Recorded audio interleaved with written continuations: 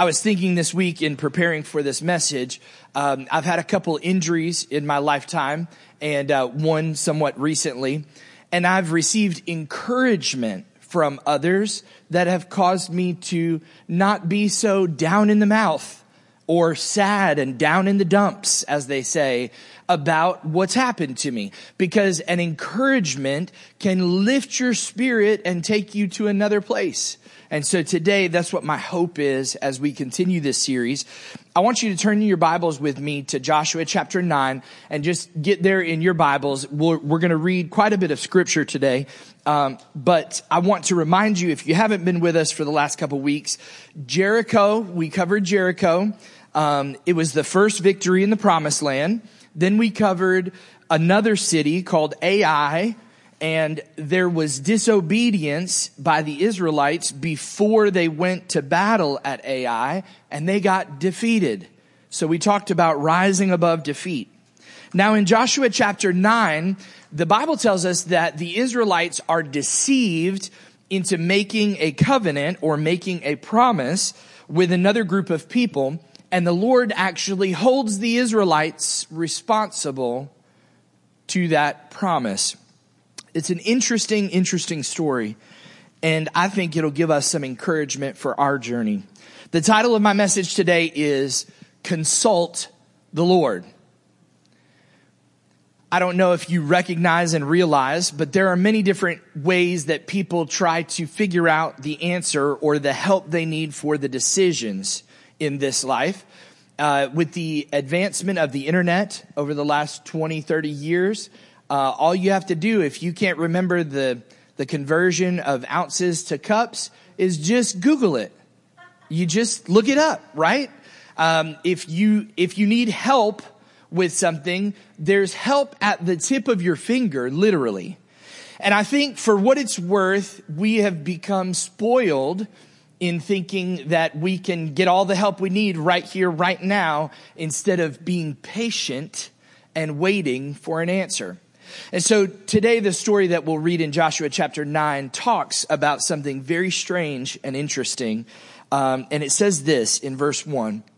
It says, as soon as all the kings who were beyond the Jordan, which is the river, in the hill country and in the lowland, all along the coast of the great sea toward Lebanon, and then it lists a group of groups. It says the Hittites, Amorites, the Canaanites, the Perizzites, the Hivites, the Jebusites, heard of this.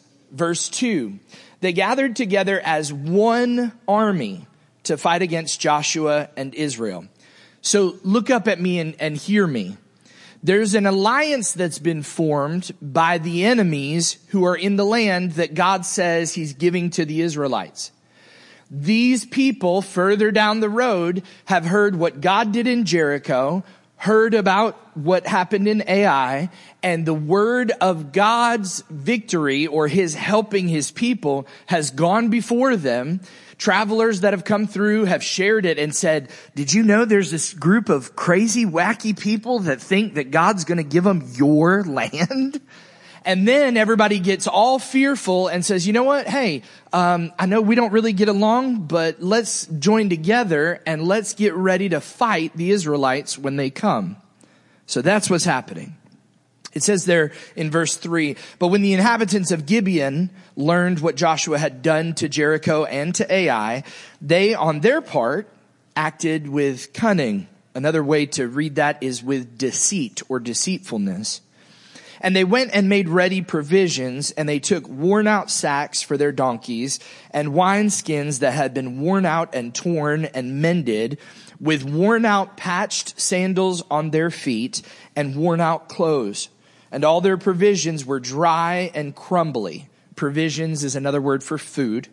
Verse 6, and they went to Joshua in the camp of Gilgal, and they said to him and to the men of Israel, we have come from a distant country, so now make a covenant with us.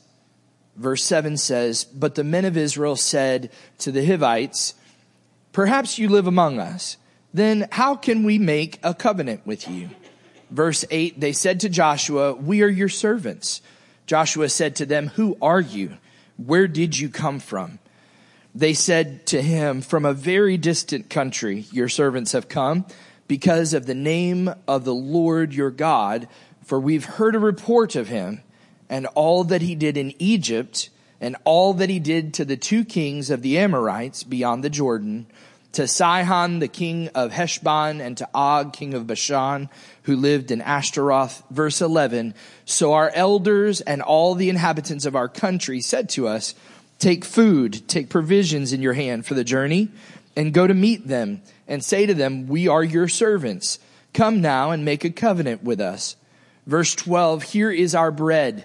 It was warm when we got it out of our oven for the journey and set out to come to you, but now behold, it's dry and crumbly.' Verse 13, 'These wineskins,'" and you'll remember from recent messages, a wineskin, kind of like a canteen, okay? "These wineskins were new when we filled them, and behold, they've burst. These garments and sandals of ours are worn out from the very long journey." Can you just imagine the dramatic telling of this, right? Verse 14, "So the men took some of their provisions, but did not ask counsel from the Lord."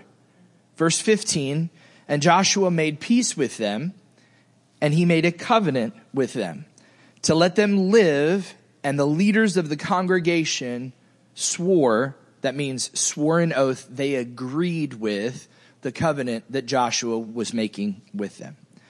So Joshua and the people, the elders of the people, you can look up from your scripture for a moment. He made a covenant with these people, not understanding and recognizing the fact that they literally lived in 2 and 3 cities away. That would be like somebody from Madison coming to Clinton with some worn out, tattered clothes and being like, "I've gone on such a long journey and I'm here and oh, bless me, we'll be your servants." Because they wanted to live rather than die, and they thought to live as servants would be better than death. Go back to verse 14. There is something to be found in the Word of God every single time you look at it, every time you hear it. I want you to read verse 14 again. In other versions, it says that the men sampled their food. So they tried to test their food to see if it really was crumbly and dry bread and that kind of thing. They took a bite out of it, but they did not ask counsel from the Lord. They didn't consult the Lord. And so I've thought about this as we've been going through this series, and I thought, an encouragement for the journey as we are walking this life in the decisions that we face from day to day, as well as the very big ones. We as people who call ourselves Christians, believers in Jesus Christ, need to be people who have been practicing consulting with God. We need to be those who don't just go our own way and make a decision and choose what we want, but we need to be those who lean on the Lord and ask for his help. The story continues in verse 16. It says, "At the end of 3 days, after they had made a covenant with them, they heard that they were their neighbors and that they lived among them." Verse 17, "And the people of Israel set out and reached their cities on the 3rd day." If you started walking today at a normal pace, you'd probably make it as far as maybe Gluckstadt in 2 or 3 days. Canton, maybe. Okay. That's the distance that we're talking about. And it says they reached the cities that these people had lived in on the 3rd day. Now their cities were Gibeon and these other names that I'm not going to embarrass myself with. Verse 18 says this, "But the people of Israel did not attack them because the leaders of the congregation had sworn to them by the Lord, the God of Israel. Then all the congregation murmured," that is what children do, complained. That is what you do too, right? It's what adults do, right? We all do it. "They murmured against the leaders." Verse 19, "But all the leaders said to the congregation, we have sworn to them by the Lord, the God of Israel, and now we may not touch them. We can't kill them. This we will do to them. We will let them live, lest wrath be upon us, because of the oath that we swore to them. Verse 21, and the leaders said to them, let them live. So they became cutters of wood and drawers of water for all the congregation, just as the leaders had said of them. So they really did become servants of the Israelite people, and Joshua and the leaders chose to give them hard work to do for the rest of their lives. But they had their lives and they were still alive. Verse 22 and following tells us that Joshua confronts the Gibeonites and he asks them, why did you deceive us, saying, we live very far from you when you dwell here among us? Look at what it says in verse 23. Now therefore you are cursed, and some of you shall never be anything but servants, the cutters of wood and drawers of water for the house of my God. They answered Joshua, because it was told to your servants for a certainty that the Lord your God had commanded his servant Moses to give you all the land and destroy all the inhabitants of the land from before you. So we feared greatly for our lives because of you, and we did this thing. Verse 25, and now behold, we are in your hand. Whatever seems good and right in your sight to do to us, do it. So he did this to them and delivered them out of the hand of the people of Israel, and they did not kill them. But Joshua made them that day cutters of wood, drawers of water for the congregation, for the altar of the Lord, to this day in the place that he should choose. I don't know if you've ever tried to cut wood with an axe. It's hard work. I don't know if you've ever tried to carry a bucket of water that's large. It's hard work. They had to do hard work for the rest of their lives. Now, don't be confused, and I'll help you with this. You can do some biblical study on it. The Bible, at some point in Joshua chapter 9, refers to them as Hivites and then refers to them as Gibeonites.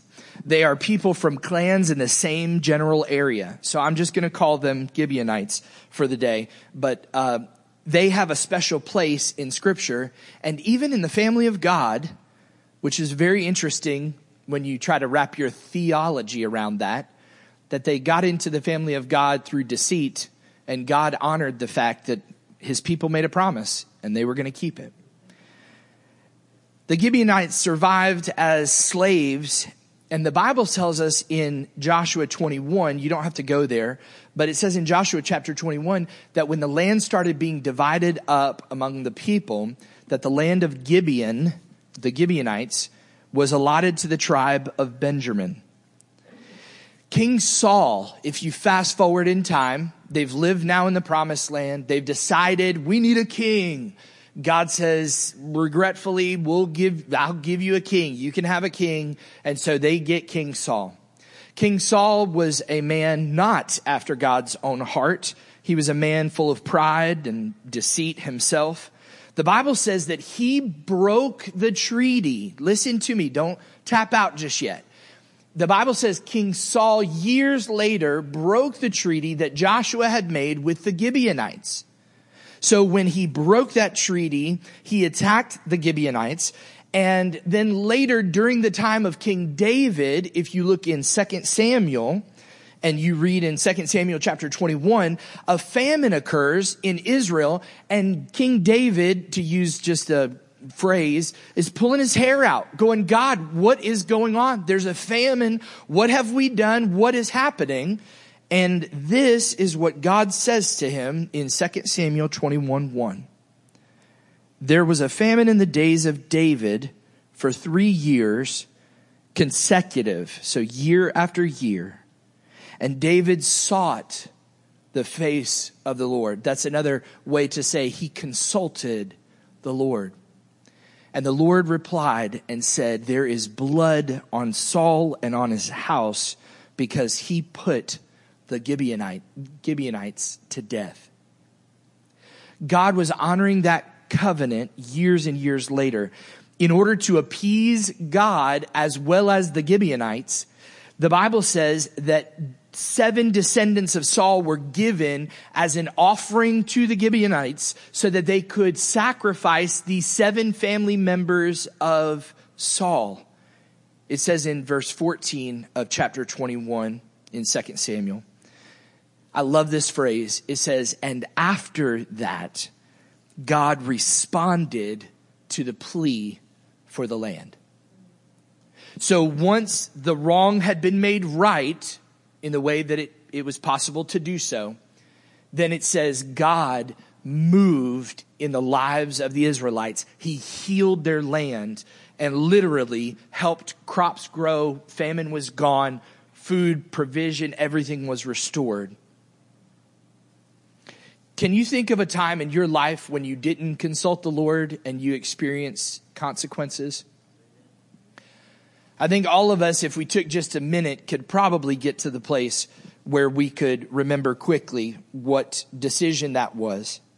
I know that when my wife and I face decisions to make, she'll often ask me, and I'll tell you kind of what I think and then what I say to her, but what I think.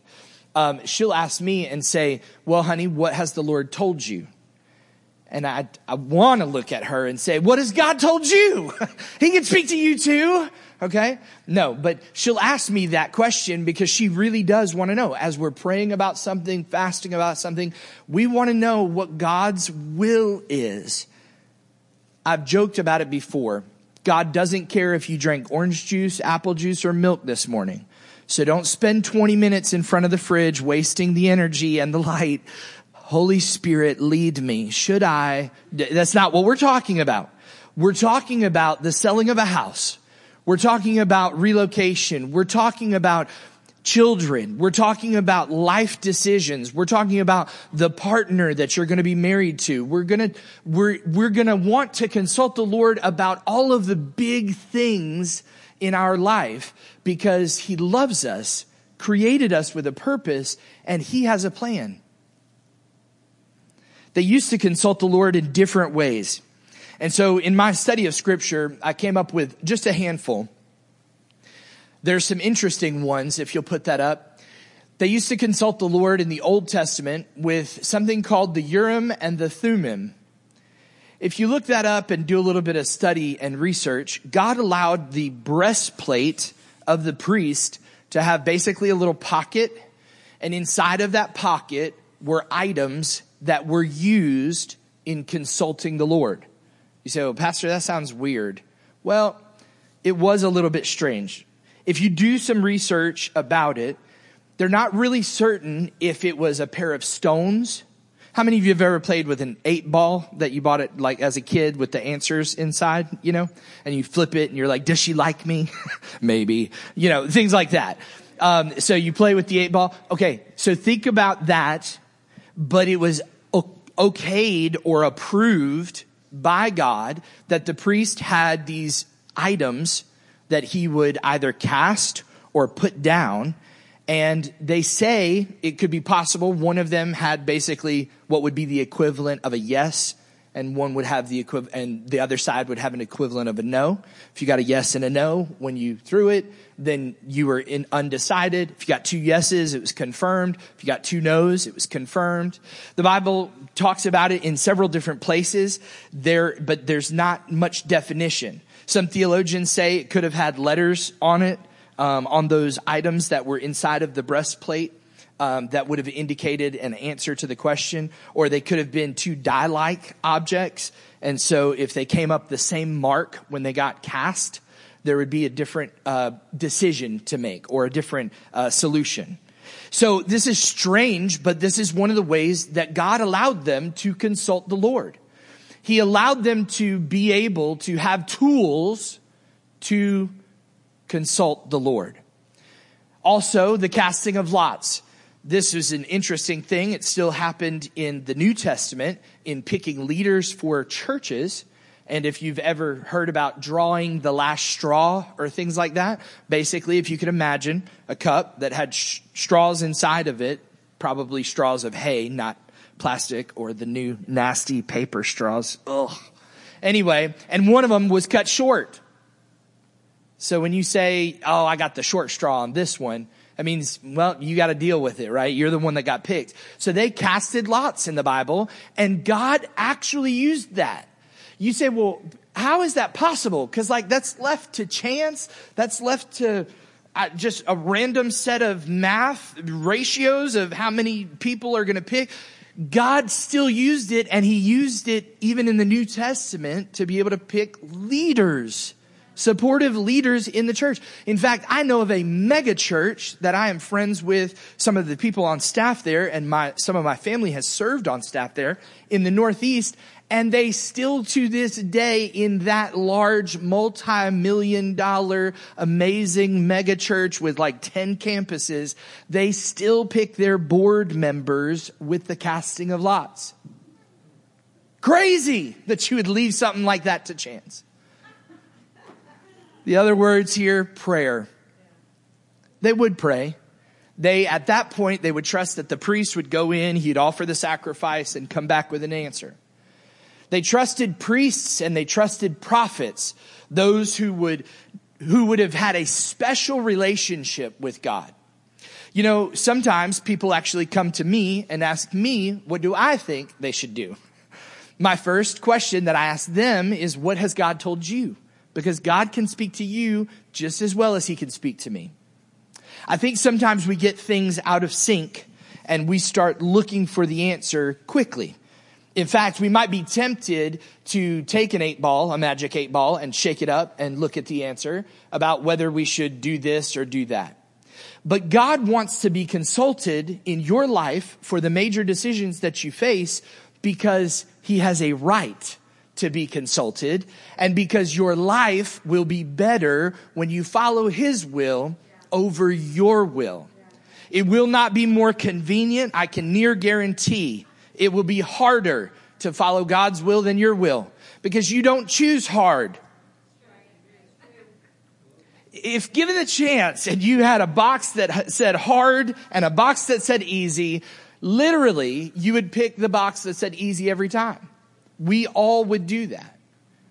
God's ways are not our ways, the word of God says. And so his timing is different than ours. His direction is different than ours. But these are some of the ways that people in the Old Testament and a little bit in the New Testament would seek or consult the Lord. I want to share with you how you should consult the Lord. Because on this journey in our faith, on this journey of life, children, school, decisions, future, all those things, here are some ways that you should consult the Lord. The first is through prayer and fasting. You say, Pastor, that whole fasting thing, that's like skipping food, right? I don't want to do that. The Bible says that we should. Okay, it's not going to kill you. Again, we always give the medical caveat. If you're on medications or anything like that, you have any type of health condition, talk to your doctor before you choose to do something like that. But I'm going to tell you, there is a benefit, not just physically. There is a benefit mentally and spiritually when you don't eat the food that your body needs and you instead take time in God's presence. So the Bible tells us that we are to pray, that we're to pray without ceasing, that when we're faced with difficulties, we should pray, that we should seek the Lord. And here's what we tell you at Celebrate Church. We think that you should seek the Lord not just in the bad times. Hello, right? The psalmist says, oh, my soul, I'm worn down. I'm facing something difficult. Please help me.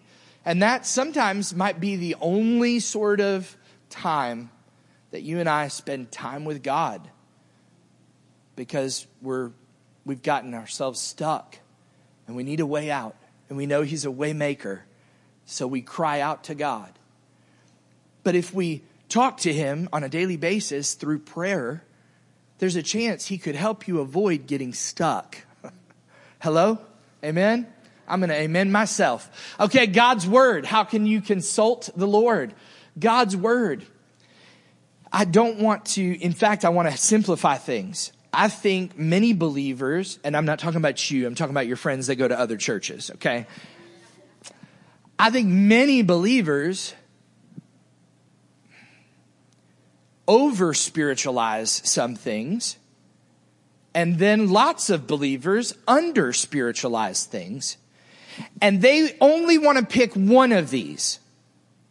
I just want to pray right now, Lord, give me the direction. And if he doesn't answer, I'm going to walk my way. I don't want to spend days studying God's word. I don't want to skip a meal. I don't want to do those things, right?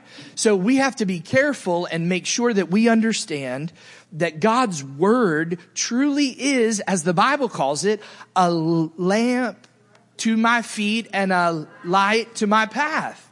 That knowing that God's word has been written for my benefit, it can help you avoid a lot of bad things in your life. And it can lead you into a lot of good things in your life.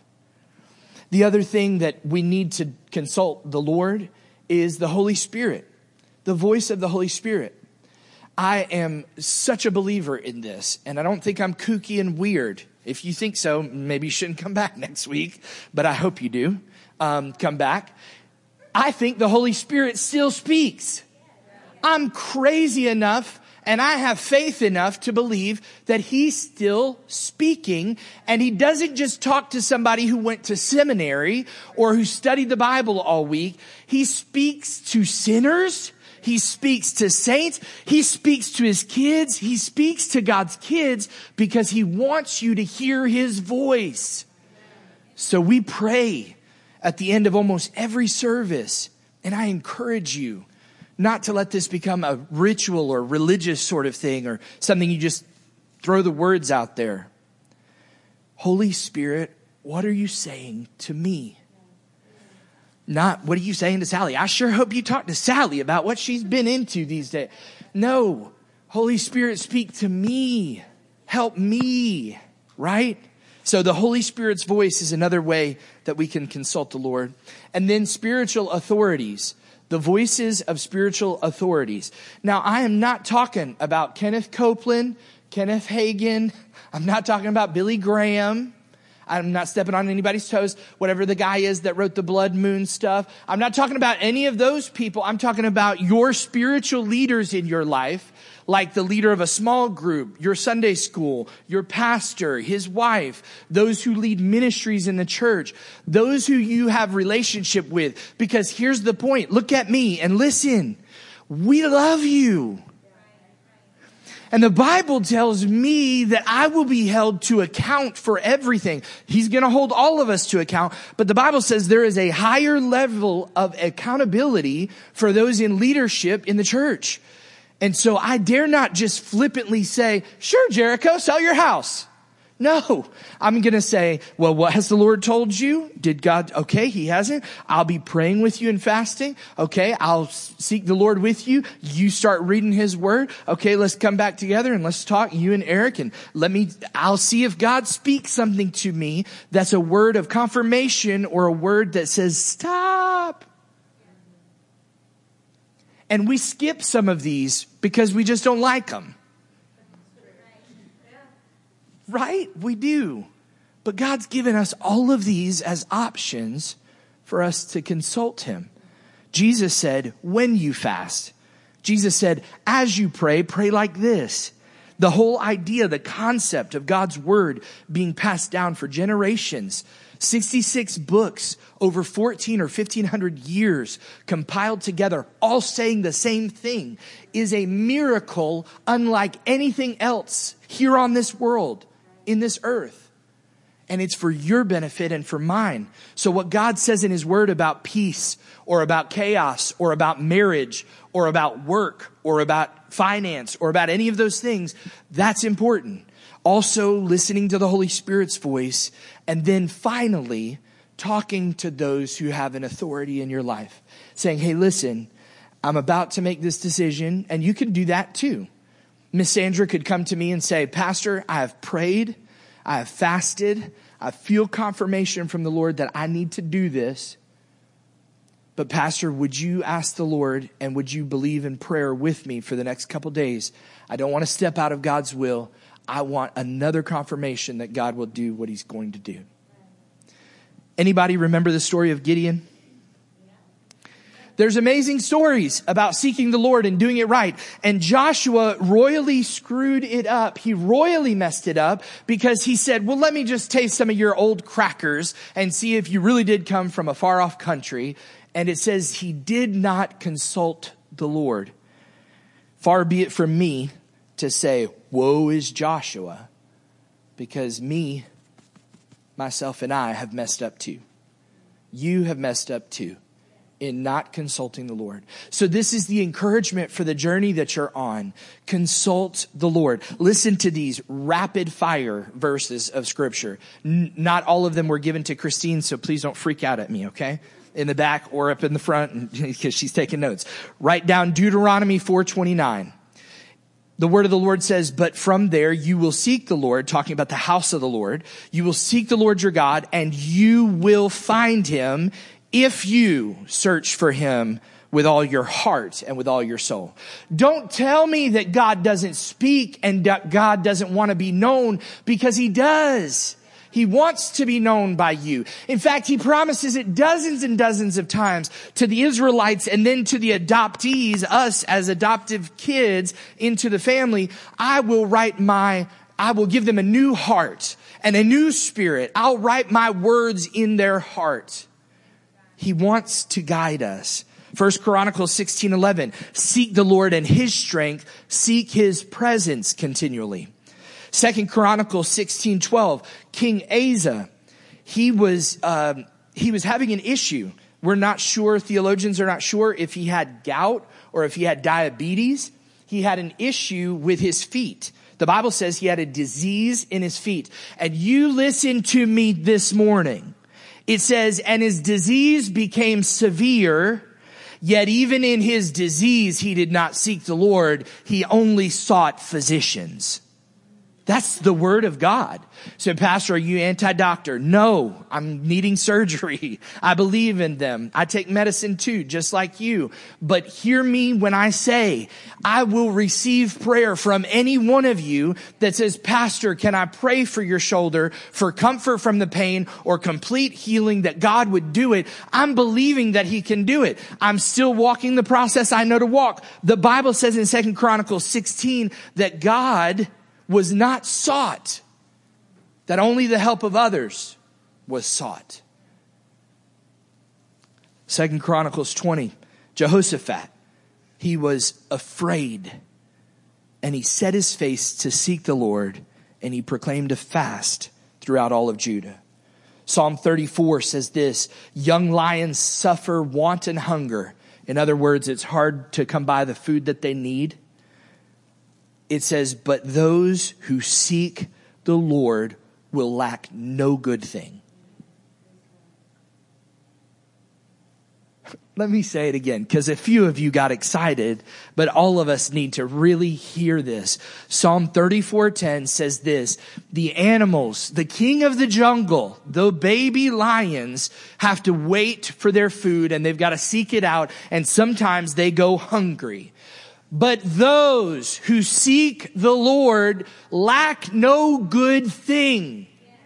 There's not a typo there, y'all. This is God's word, that if you consult him, you will lack no good thing in your life.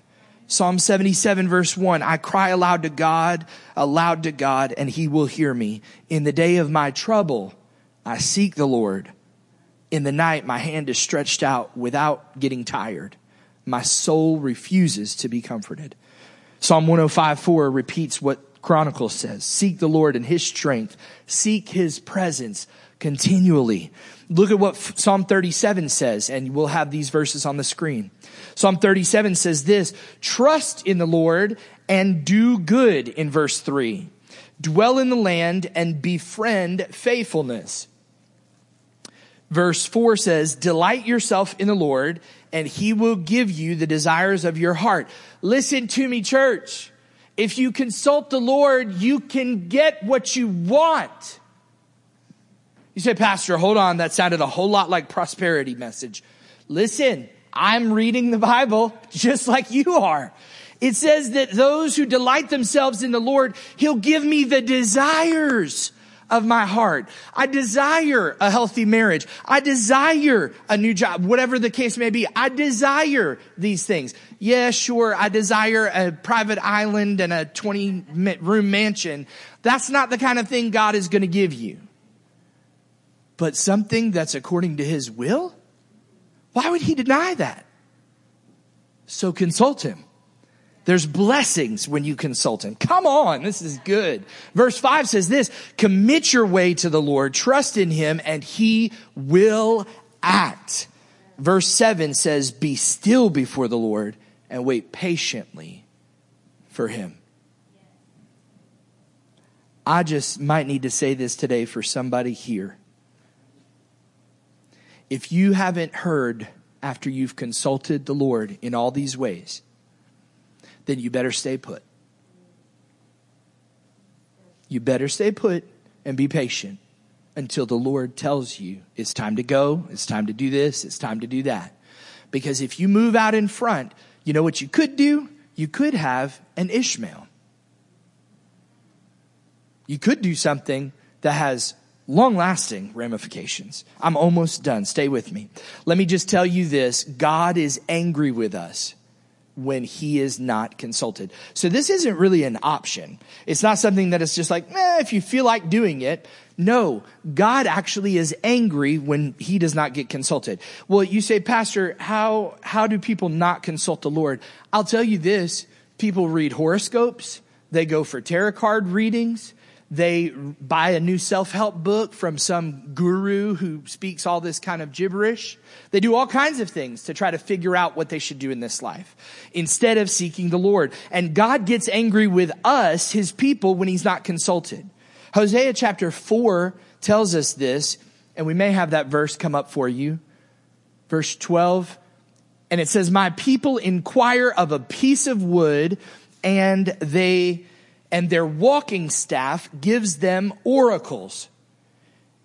In other words, he's upset that they're not seeking him. They're literally holding their walking stick and they're like, okay, if I drop it like this and it lands that way, that's where I should go. No, don't do that. Consult the Lord.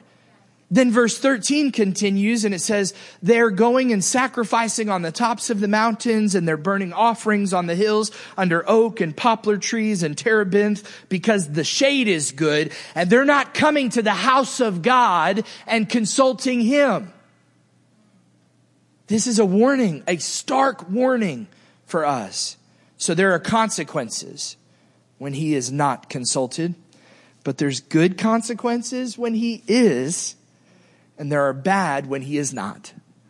Let me just tell you some that I see in scripture that we've already kind of talked about. Some bad consequences when God is not consulted is confusion, chaos.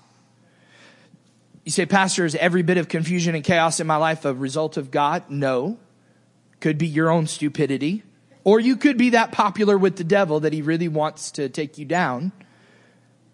But a lot of times, there are consequences because we didn't consult the Lord and we walked headfirst into something that was dangerous.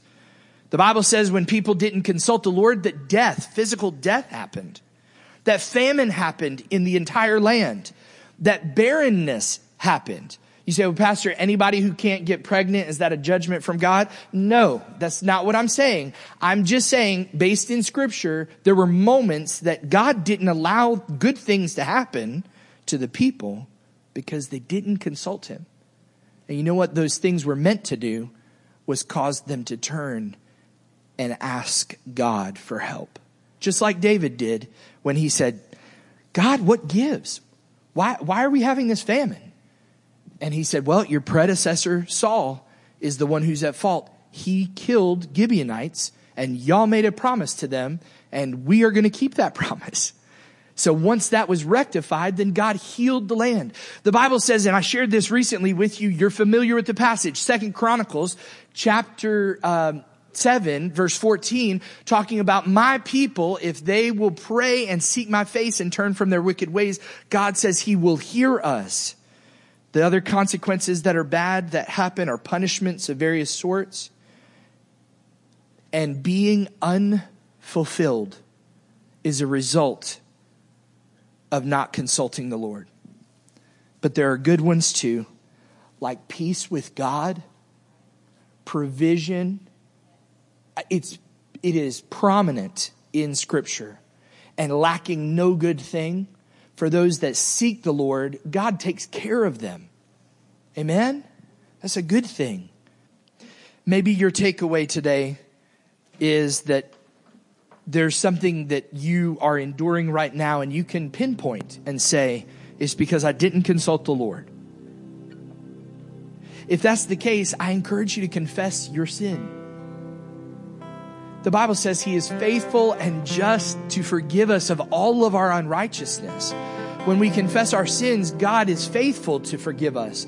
So, Lord, I didn't consult you before fill in the blank. Lord, would you forgive me? Would you give me grace? Would you heal me? Would you heal my family, my marriage, my job, God, would you help me? Maybe your takeaway is that you just need to determine today that for all the next steps in your life, you're going to consult the Lord. That you're not going to wait for somebody else to tell you, that you're not just going to ask your buddies or your friends what you should do, but you're going to determine today, and you just say, God, you know what? I can't remember a time where I haven't consulted you and that I haven't talked with you about already. But God, today I want to determine and say to you, I promise I'm not going to go before you tell me to go. I'm not going to move where you tell me not to go. I'm going to just step in the places of your will. Remember, the reason why we should seek the Lord is because we trust him, because he loves us, he cares for us.